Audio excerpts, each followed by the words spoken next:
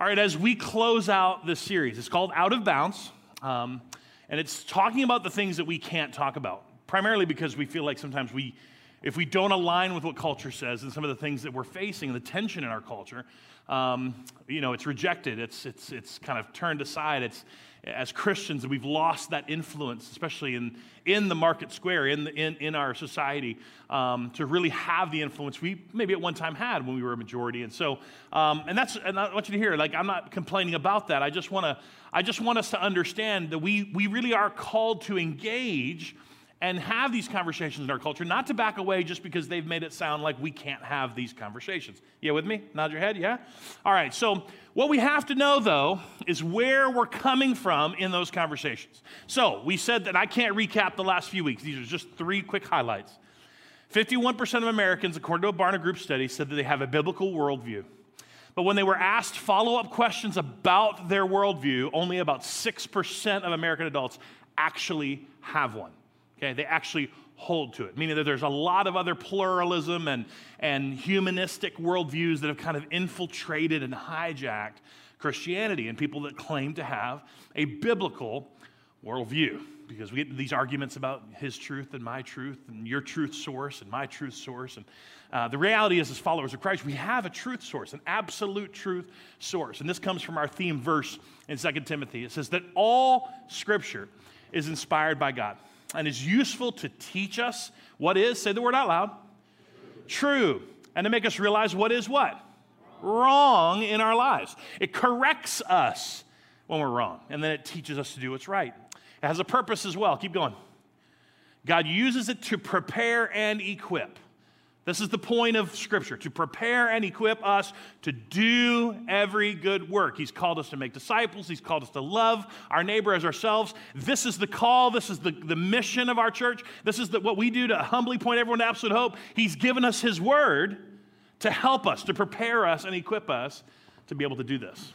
But we've talked about so many different cultural things over the past several weeks. Again, all I can say is just go back and watch it and look at it and listen to it and maybe take some notes and ask some questions later on. We'll be glad to revisit those with you.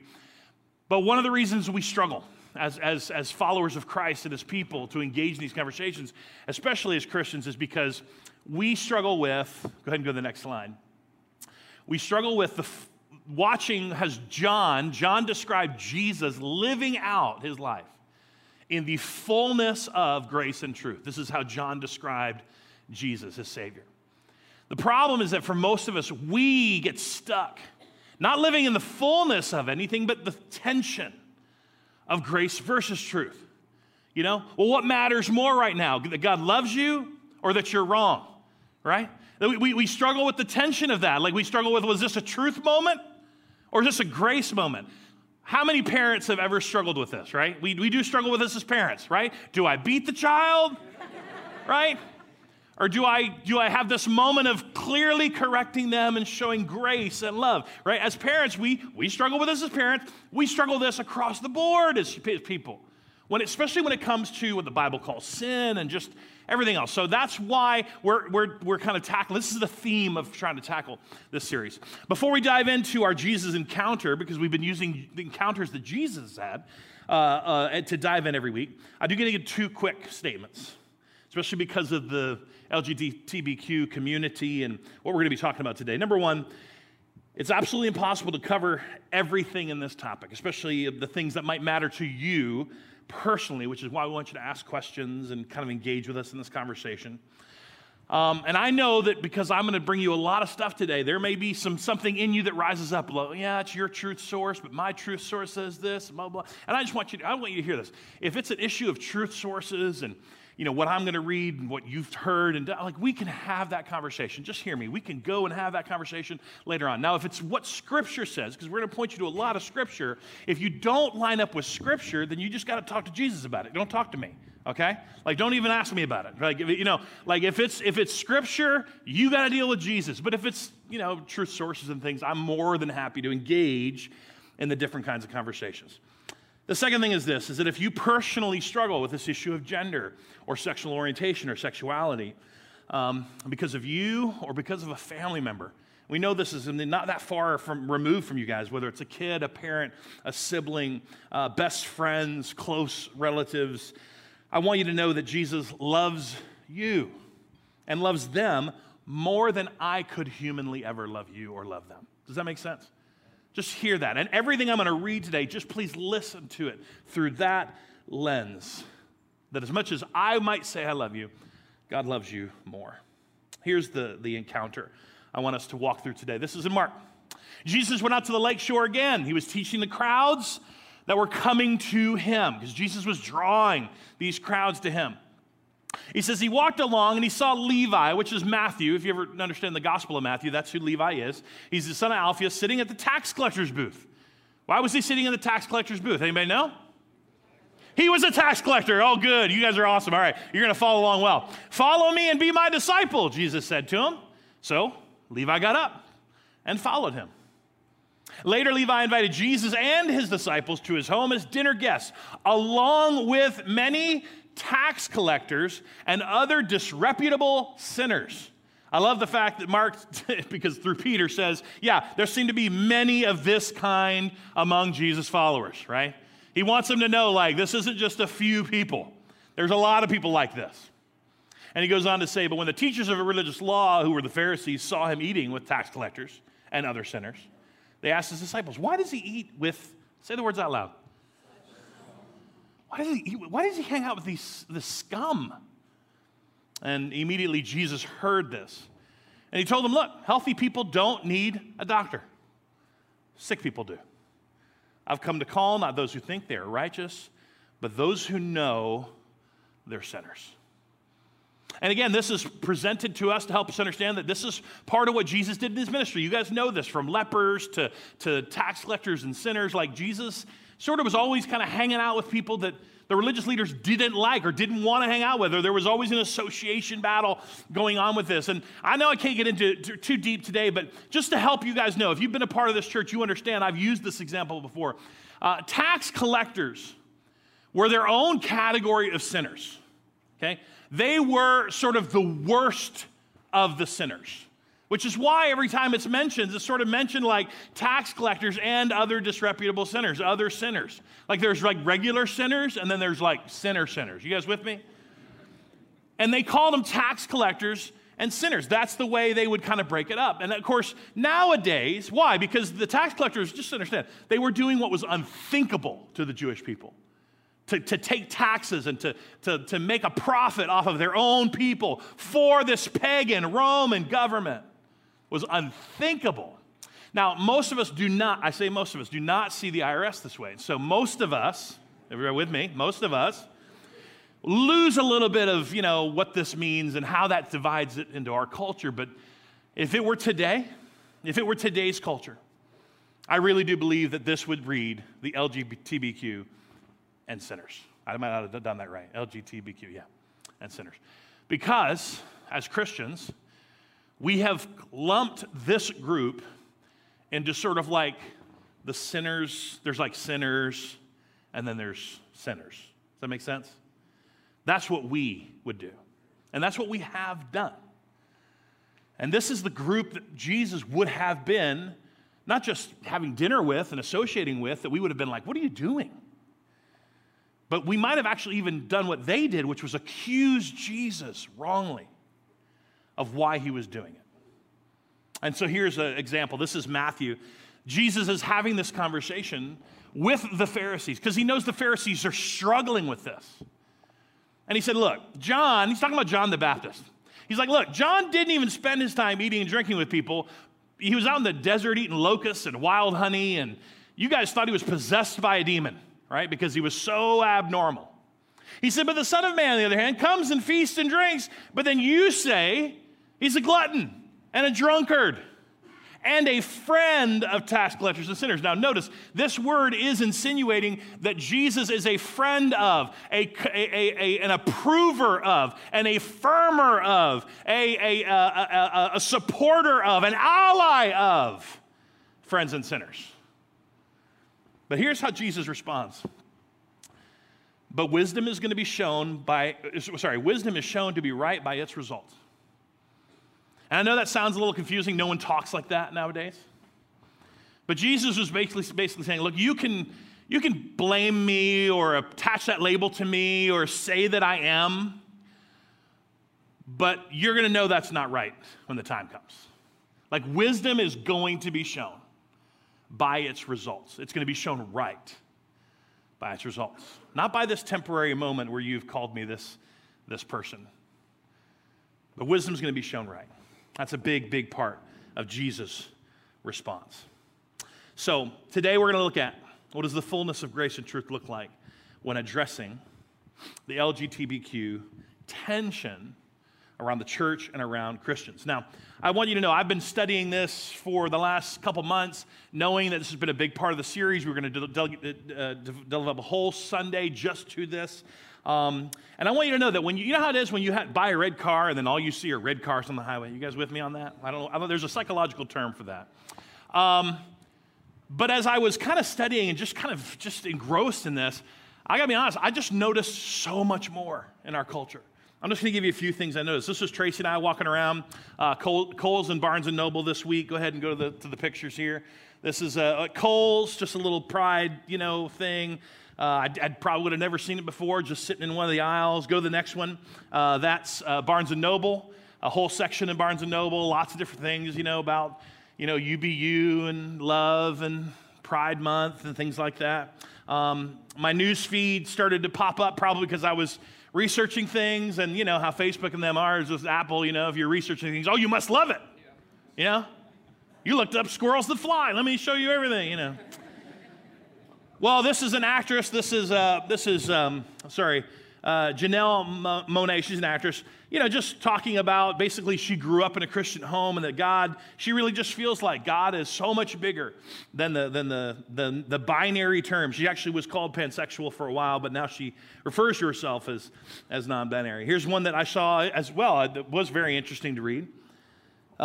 This is a surgeon in Indiana who was getting ready to put a womb inside of a trans man so that we could start this process of men becoming pregnant. Now, I didn't already know this. It said first operation, but that's not true. They actually already tried this once, and it didn't take, and the man died. But they think they got it figured out, and they're going to try to do this, right?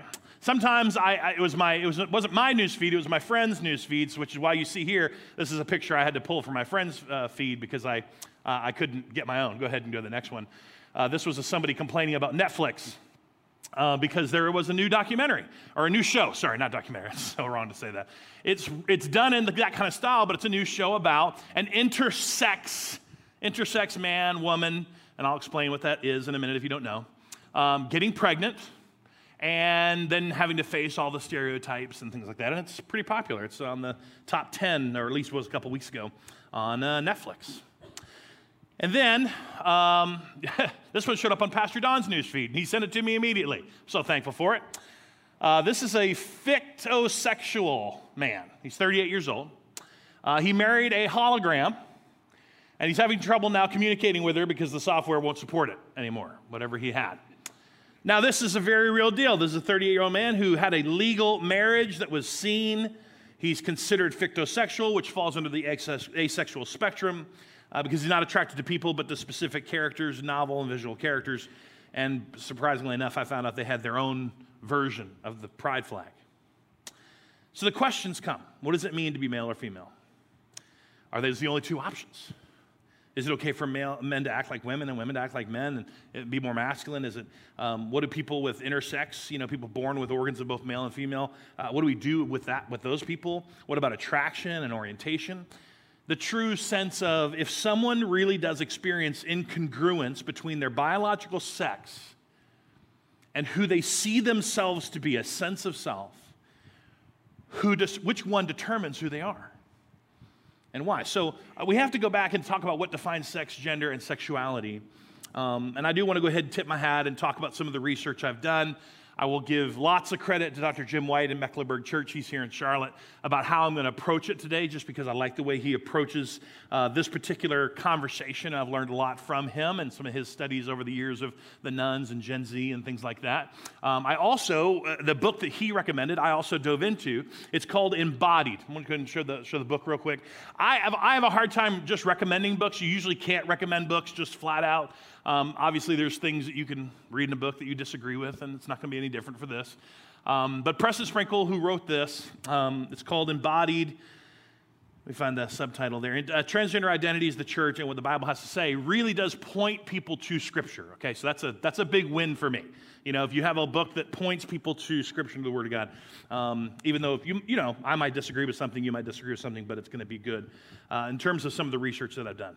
So let's do some stuff that we already know that I think most of us in the room will agree on, and I'll do this quickly. I think this is stuff we can mostly agree on, and to be honest, even people in the transgender conversation, in the LGBTQ community, they actually agree about this as well when it comes to biological sex. What is that? What does it mean? How is it identified? Go ahead and put that up for me. Biological sex has four primary things: reproductive organs, sexual anatomy, the endocrine system, which is your hormones, and a presence or absence of a chromosome in the DNA, all right? Now, again, reproductive organs, sexual anatomy, that's usually not a dispute. There are some cases of intersex people, which are people who are born with both, and it's not both fully, it's both of one or more atypical features in their sex and in their chromosomes, but 99.98% of people with an intersex condition are statistically a very small percentage of the population. Even in that small percentage, they are still biologically male or female. Not no sex, not both sexes. Does that make sense? They are still biologically one or the other. Again, endocrine system, these are the hormones, the testosterone, the estrogen, the things that, you know, give atypical features for men and women. And the interesting part about the DNA and the Y chromosome, or the absence of the Y chromosome, is the fact that it's found at a genetic level. It's found in the DNA. It can be found in your bones. Centuries upon centuries upon centuries later, your bones still carry your DNA, and those chromosomes can show up, and you can identify sometimes even with just a small fragment if that bone belonged to a biological man or biological woman. And it used to be that this sex and gender and sexuality were kind of synonymous, and yet that's not what we're seeing today, right? Gender's now being separated from biological sex, and has to do with psychological and social and cultural aspects. So very quickly, kind of, you guys get this, right? The genders, when people talk about genders, they're talking specifically about roles or identity, or both. Roles primarily being, you know, boys prefer blue over pink, and girls, you know, prefer this over this. And when there's incongruence, or when there's a struggle there, you know, doesn't fit into the stereotypes, right? A girl who loves football and blue and perhaps is excelling as an engineer, a guy who loves violin over sports, you know, it just doesn't resonate in their roles. And so they begin to have this tension of gender. Identity is really the psychological aspects of when someone looks in the mirror and sees someone different, right? It suggests that gender is not something that you are born, but it's something you can choose. It's the nature of sexuality. It's a role we take on, and then we can disregard the biology or change it if we feel like it. How does the Bible address it? Well, I'm going to give you several verses. Maybe you may want to write these down this morning.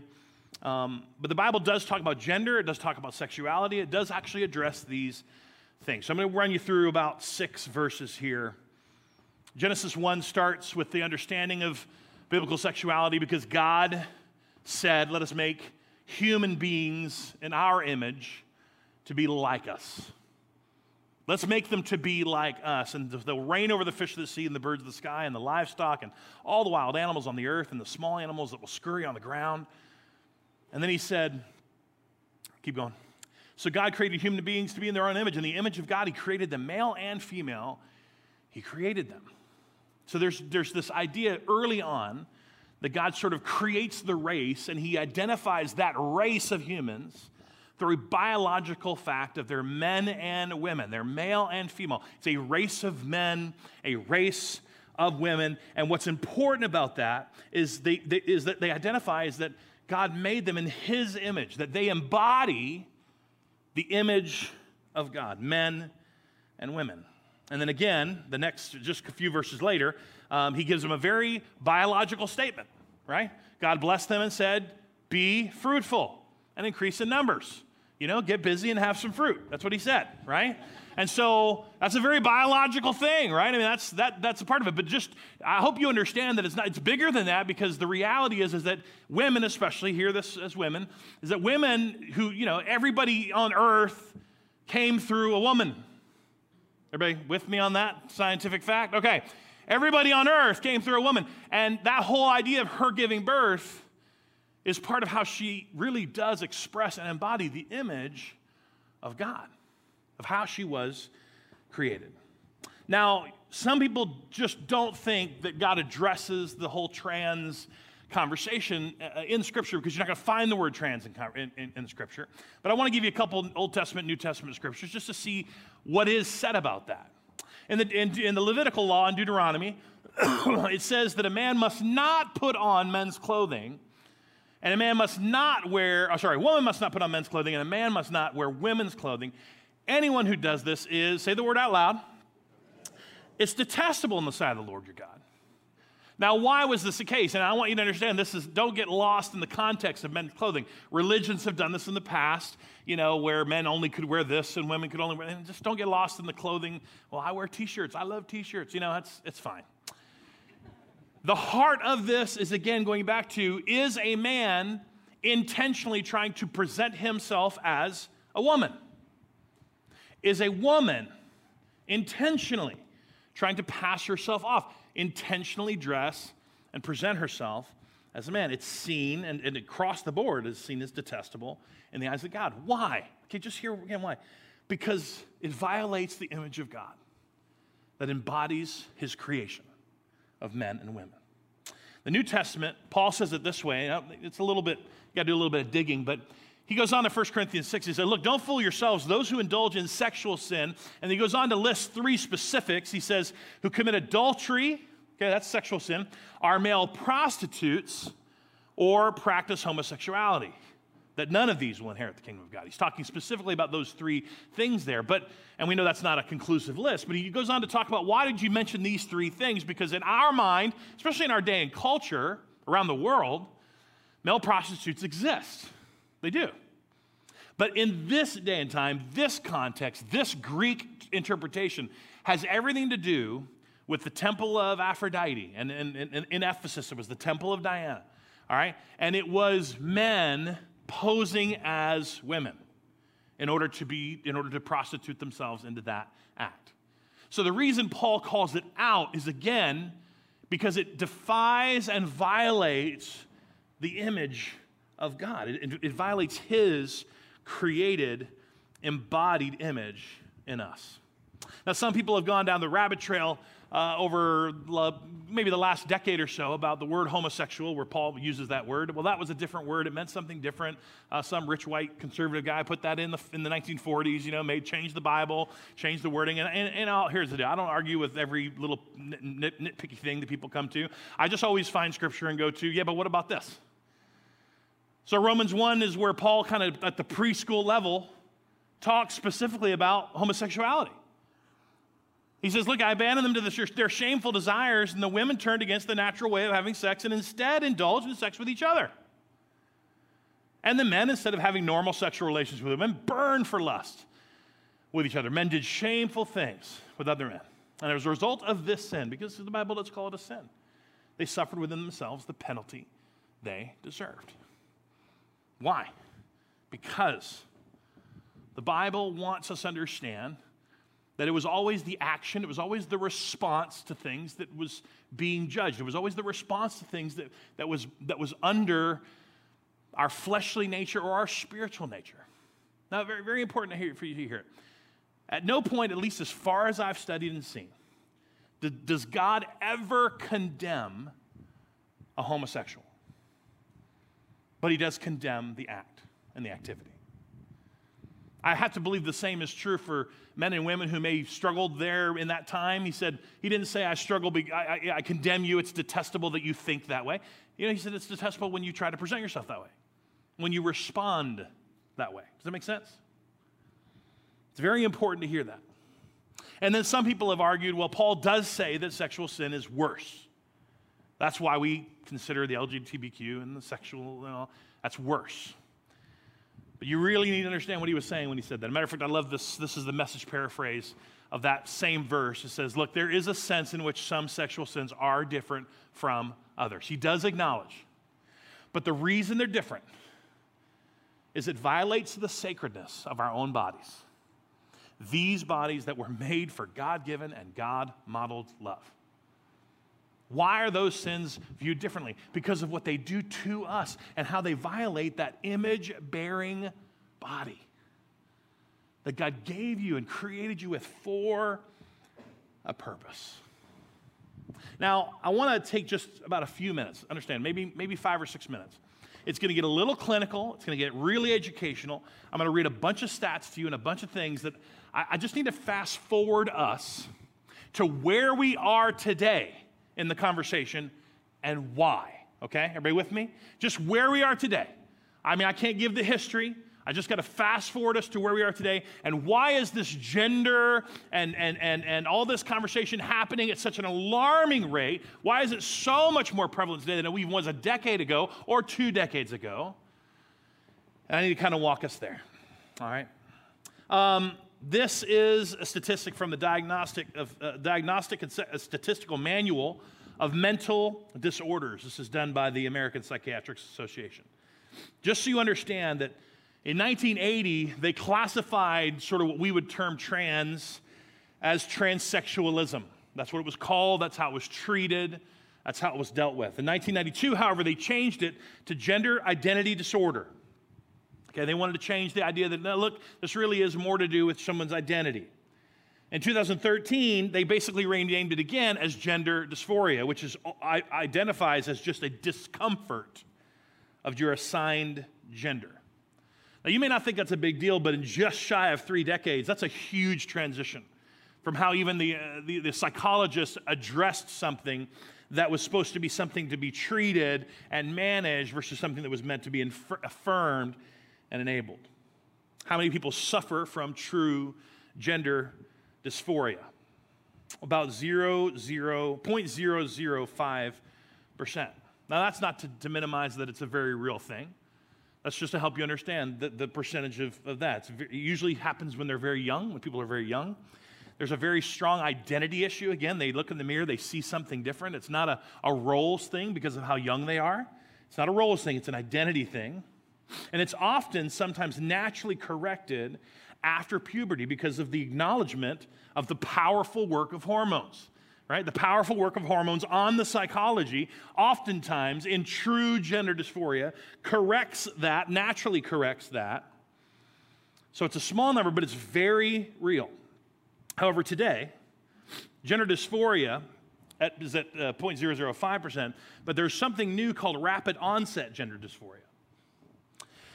And even though 0.005 of the population would claim this, the social and cultural scientists have started looking at a specific generation, Generation Z, those born between 1995 and 2010, essentially those that are 12 years old to 27 years old. They are running headfirst in what they call sexual fluidity. And guys, 15.9%, 1 in every 6 Gen Z identifies in some way as LGBTQ. Vast majority of them are female, and the vast majority of them claim to be bisexual, or non-binary and bisexual.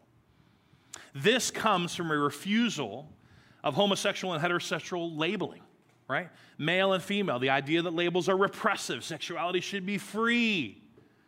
Let me just give you another quick statistic. At the Tavistock Centre in London, this is the primary gender clinic in London, in 2009, they served and supported and helped 17 females.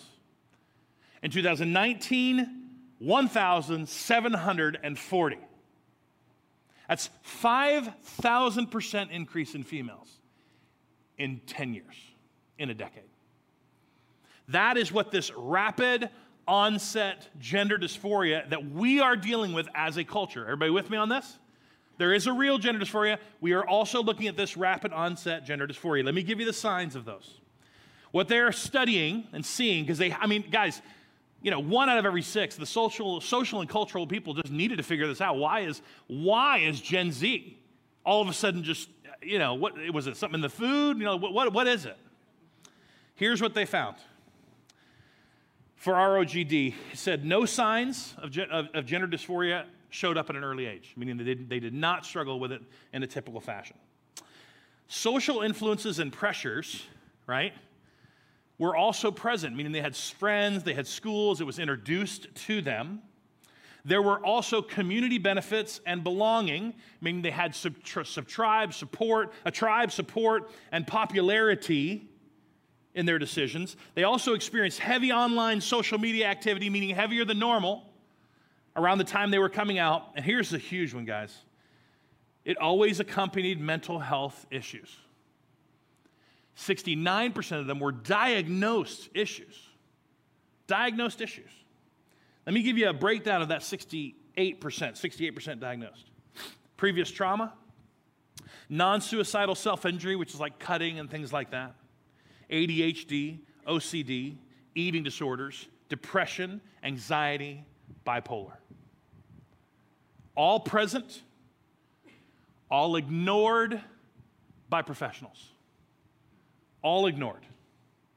And what I hate that's unreported right now is that social scientists and cultural scientists are looking right now and seeing that those who medically transition are actually the ones who are at a considerably higher risk for mortality and suicidal behavior and psychological morbidity than the rest of the population. Why? Because transitioning didn't solve anything. Because they weren't actually dealing with gender dysphoria. Yet children are being encouraged to come out as transgender as early as possible, often connected with peer pressure, internet encouragement, mental health issues, and parents who feel pressure to immediately put them on cross-hormone therapy, which, by the way, is being presented to them falsely that they are the medicines are well-studied and safe. I want to quote this op-ed piece at length because I feel like, again, this is important to see. These are non-Christians who wrote this op-ed piece in the Wall Street Journal. Colin Wright, he's an evolutionary biologist. Emma Hilton is a developmental biologist. The name of the article, because you want to look it up, Dangerous Denial of Sex. Let me just read this. Increasingly, we have seen dangerous and anti-scientific trends towards the outright denial of biological sex. In humans, as in most plants or organisms, biological sex corresponds to one or two distinct types of reproductive anatomy. In humans, reproductive anatomy is unambiguously male or female at birth, more than 99.98% of the time. No third type of sex cells exist in humans, and therefore there is no sex spectrum or additional sexes beyond male and female. Sex is binary. This is the most vulnerable to sex denialism are children. When they're taught that sex is grounded in identity instead of biology, sex categories can become conflated with regressive stereotypes of masculinity and femininity. Masculine girls and feminine boys may become confused about their own sex. The dramatic rise of gender dysphoric adolescence, especially in young girls, in clinics, they reflect this new cultural confusion.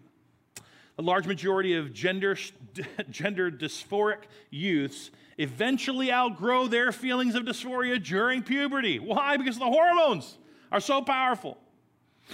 But affirmation therapies that insist a child cross-sex identity should never be questioned, and puberty-blocking drugs advertised as a way for children to buy time to sort out their identities only solidify feelings of dysphoria, setting them on a pathway to more evasive medical interventions and permanent infertility. The pathologizing of sex atypical behavior is extremely worrying and regressive. Let me just take a break from that. So let's go back to, as we get ready to close, let's go back to church and the LGBTQ community, how are we engaging in this conversation? How are we responding to this rapid onset gender dysphoria? I mean, you have family members, friends. I mean, it's not 1 to 3 degrees of relationship away from you. We're not talking about an agenda or some they that you don't know and don't see. I'm talking about personal stuff. How are you responding? How are Christians responding? Well, the problem is that typically, at least I would say, in the last few decades, as long as I've been alive, I've seen 2 primary responses that are both wrong. Just hear me. They're both damaging. It goes like this. Well, we judge people. We condemn them. All right? You don't have to go very far to see examples of this. Just type in Westboro Baptist Church. Okay? You do not have to go very far to find Christians and people who carry the Christian flag or slap the Christian bumper sticker on their name who are waging war of hatred to anyone in the LGBTQ community. There is no love there at all. Only judgment, only condemnation. You don't have to go far. And listen, most people don't experience that. Most people just live in that sort of secret little world that secret little realm where we sort of judge them as worse than others. That's what we do. Or we try to rationalize it. No, go back. We try to rationalize it and try to affirm it because we want to love people. Because Christians have a huge desire to do exactly what God called us to do, which is to love our neighbors as ourselves, which is to love people the way Christ loved us. Like that's what we're called to do. But what's happening is that people start to rationalize it and make excuses for God, trying to figure out how it didn't say what it actually said. It didn't mean what it actually meant. Because we can't figure out how to justify it, so we just justify that it probably doesn't matter, so that we can affirm people in their choices, people in their identities, people who are struggling, people who don't struggle at all, just so we can affirm them because that's what it means to love them. That's what we've been told. One example of this is Jen Hatmaker. She's an author and a blogger, and many of you guys know Brandon, her husband. She came out several years ago to try to affirm and explain away the Bible. God didn't mean it that way. That's not the way it's written. That's not what it's meant. She was quoted at one point talking about her view on gay marriage being holy. And she said, look, faithfulness trumps gender. Whether heterosexual or homosexual, sex is designed for monogamous marriage of 2 individuals who sacrifice for one another. Is Jen Hatmaker a believer and follower of Christ? Yeah, I think so. I mean, I've read her statement of faith. I've seen a lot of her stuff. Like she is, as far as I can tell. I absolutely disagree with her on this issue. Do you guys with me? I absolutely disagree with her. The idea that we have to explain away and excuse away what God calls a sin. Now, for her, it was very personal. Her daughter was gay. She has a lot of followers that she felt the need to affirm, and her husband spent a year, they self-proclaimed they spent a year just trying to figure it out and landed on a conclusion that I absolutely do not agree with. I do not see it in Scripture. This is the quote I want to give you that I heard last week. This is from Dr. Crawford Loretz. He said, the gospel is our unity. He's just talking about what brings Christians together. The church cannot be recruited with social and political movements. Everybody with me? We are not your allies. We are the alternative. Okay, this is right up the heart of Jesus' alley. Every time Jesus was asked to pick a side, Jesus went, I'll tell you one better, I'm going to take over. Right? Every time Jesus was asked to pick a side in culture, he said, I got one better for you, I'm the king. There's an alternative. We're not allies in this movement. And he goes on to say this, that our whole lives are to be organized around the character of God and the content of Scripture that's come from his book, Unshaken.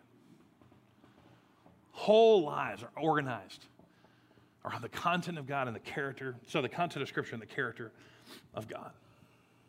The worst trend I've seen to date, and I'm going to try to wrap this up in just a minute. The worst trend I've seen to date is this growing desire for people to merge and marry and consolidate.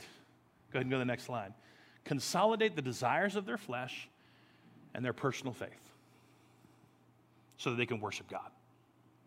Now, I kind of put this as a lowercase God just so you understand.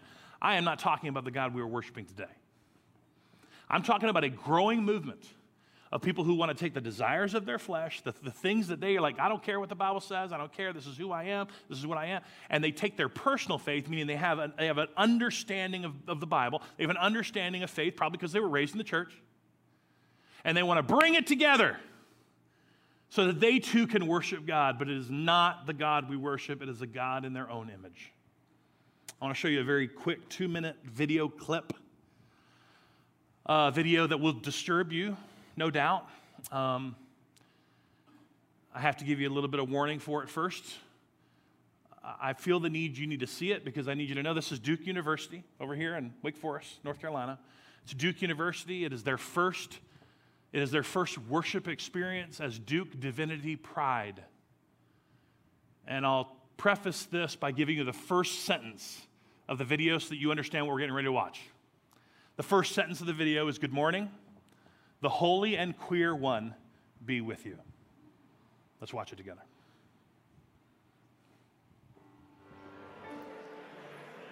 Good morning, the Holy and Queer One be with you.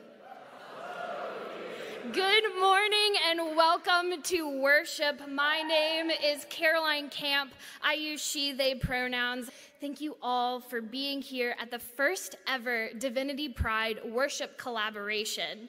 We at Divinity Pride want to create a worship space that honors and celebrates all of our unique and good identities, to affirm everyone to be who they truly are, to step into the Holy One's fire that burns away all that says we are not good enough, and refines us by the Pentecostal fire to be who exactly the great queer one calls us to be.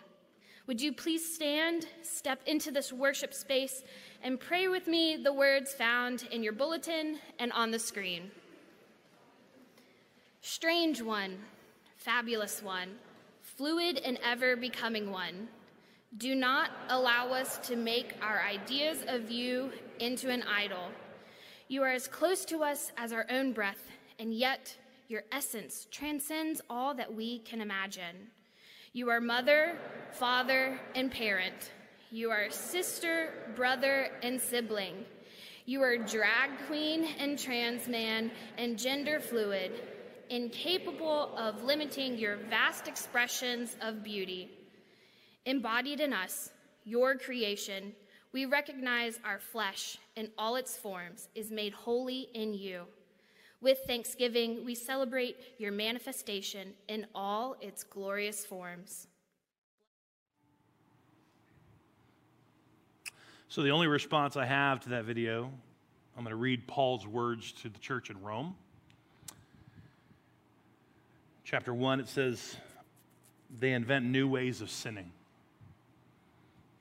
They know God's justice requires those who do these things deserve to die. And yet they do them anyway. Worse yet, they encourage others to do them too.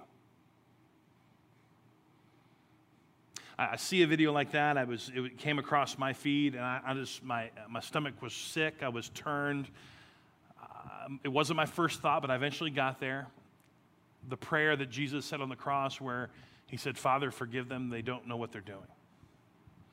And then the problem that continued to stir in me is that, well, I think they do know what they're doing. And they chose to do it anyway. Which then at that point, I have no choice but to go, God, have mercy. They may not deserve it, but have mercy. Here is where our convictions lie. And I'm going to kind of take us in. There are two truths that we cannot get away from. God's justice and holiness condemns our sin. Rightfully so. He is the judge. He condemns. He judges our sin. It is his righteousness, his holiness, it is his justice that requires it. Truth, absolute truth. Absolute truth.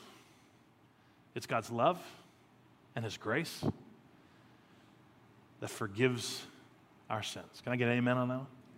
Yeah. See, both of these things are true. You cannot have one without the other. And when you try to have one without the other, you are going to have a false gospel and you are going to worship a false God, and it is going to be sacrilegious. Everybody with me? You have to embrace that both of these things are true. That he is going to call sin a sin. And I get it. I've told you this before. People say, well, I don't like it. You know, I've had people in my office, Matt, there's nothing you can say. I don't even care what the Bible says. I'm never going to be able to call that a sin with my brother and my sister and my best friends, and I cannot call it a sin. And part of me just wants to go, well, suck it up. Like join the club. I don't like it when God calls my junk sin either. But guess what? We are not who we feel we are. We are not who we think we are. And Lord knows we are not who we say we are. We are who he says we are. And if you do not have that conviction, then I promise you, you're going to go off the rails in how you respond in this. He is the judge. He calls it sin. I do not have to make excuses for that. I do not have to rationalize it. That's what it is. But we have a Savior whose love and grace forgives our sins. He came, right? He came for those who were sick, for those that needed a Savior. The part of the video that got me the most was that, he makes our flesh holy. No, he does not. He tells us our flesh is horrible. He makes our spirit holy. And one day in glorification will glorify us, and we'll have a new body, and our flesh will be holy again. Here's a few scriptures. Romans 8. Those who are dominated by the sinful nature think about sinful things. That's what the sinful nature does. Those who are controlled by the Holy Spirit think about the things that please the Spirit. Go to verse 7. For the sinful nature is always hostile to God. Always hostile to God. It never did obey God's laws, and it never will. You are not controlled by that sinful nature. You are controlled by the Spirit if you have the Spirit of God living in you. This is Galatians. This is also Paul to the church in Galatia. You've been called to live in freedom, my brothers and sisters, but you don't use your freedom to satisfy your sinful nature. Instead, use your freedom to serve one another in love. You don't use your freedom to satisfy your sinful nature because you don't want to tell the gay person in your life that it's a sin. No, you have to do that in love. We talked about this a couple weeks ago. We speak the truth in love. That's from Ephesians 4:15. And we express the kindness and tolerance and patience, which is that following chapter, Romans 2, verse 4. Even when we're standing firm in disagreement to an opposing belief. What does that love look like? I'm going to read this as we close out. That love looks like this. This is from 1 John 4. No one has ever seen God. Okay? No one has ever seen God. But if we love each other, God lives in us, and his love is brought to full expression in us. God is love. And all who live in love live in God, and God lives in them. And as we live in God, our love grows more perfect. So we will not be afraid on the day of judgment, but we can face him with confidence because we live like Jesus here in this world. That love has no fear because perfect love expels all fear. If we're afraid, it's for fear of punishment, and this shows that we have not fully experienced his perfect love. How in the world do we do that? How in the world do we accomplish that kind of love? Especially for the LGBTQ people in our lives. When we have to speak the truth in love, when we have to express kindness and tolerance and patience, even when we have to stand in disagreement. Well, I have two ideas that I think are probably going to happen. One is that Well, before that, ultimately just hear the fact that God is love in you when you are in him. And when you're not in him, it goes on to say it's not the kind of love that people are going to receive from him. It's not that kind of love. So it's not the kind of love that gets touted. I mean, let's just be honest. The LGBTQ movement waves the banner of love probably even bit better than Christians currently do.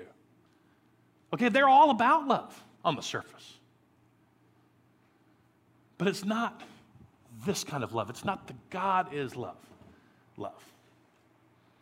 So just understand that as you're walking with the Holy Spirit and you're trying to engage in these conversations, you're trying to speak the truth in love, and you're trying to express kindness and tolerance and patience as he's called you to do, especially when it's hard, especially to those that you disagree with that stand and oppose to the Word of God, you're still called to love them. You are. He's going to judge them because that's what he does. He judges sin. He doesn't want anyone to perish. He wants them to hear the gospel. He wants them to be saved. He wants you to point them to the absolute hope of Jesus every single opportunity you and I have.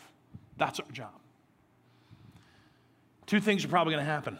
Let's go ahead and give them to you. Number one, there's a really good, strong chance that people in your life are going to feel like you hate them because you simply won't affirm their LGBTQ life. Even though you say you want to love them, and even though you say you're going to love them, they're not going to hear it. They're going to hear nothing but bigotry and hatred. And all I want to say to you is, listen, people accuse Jesus of being a drunk and a sinner, but Jesus said that wisdom is shown to be right by its results. Time will tell if you really love people or if you just say you love them but secretly judge them. Time will tell. If you're going to come back to the opportunity every single time with open hands, with mercy, with grace, and say, I love you. I can't affirm it. I can't condone it. But I love you. Time will tell. Second thing is that there's a very strong chance that when you love people the way God calls you to love people, because God is love, that other Christians are going to say that you are wrong. And that you're affirming them, even though you're not affirming or condoning or approving behavior. And you have to remember that people accuse Jesus of being a friend to tax collectors and sinners, that he was also affirming them in their sin. But Jesus said that wisdom is going to be shown right by its results. Time's going to tell if you really are speaking the truth in love to them, if you're finding ways to point them to absolute hope while expressing kindness and tolerance and patience and doing all that you can to help them understand that you disagree, but are going to try to love them nonetheless. Because it's what we've been called to do. No, it's not the answer you wanted to hear this morning. It doesn't tie it up in a neat little bow. It doesn't give you a formula for how to fix the problem. I'm not called to fix the problem. God's going to fix the problem eventually. I'm called to love people. Let's pray together. God, this is an extremely difficult thing, especially when it comes to family members and friends and people that are close to us that we love, unfailing love, and might disagree because of what Scripture says, might disagree because of what your absolute truth says, and we just don't know how to speak the truth in love and express kindness and tolerance and patience without giving them the kind of love they demand, which is affirming. Oh God, please, by your Spirit, just lead us carefully through those conversations. Help us remember what we're called to do regardless. Whether something comes at us that is full of sacrilege and abomination in terms of how it stands against you, like that video we saw today, God, just give us patience and grace and a heart of mercy to want those people to see you for who you really are, not for who they've made you to be. Oh God, I wish these were simple solutions.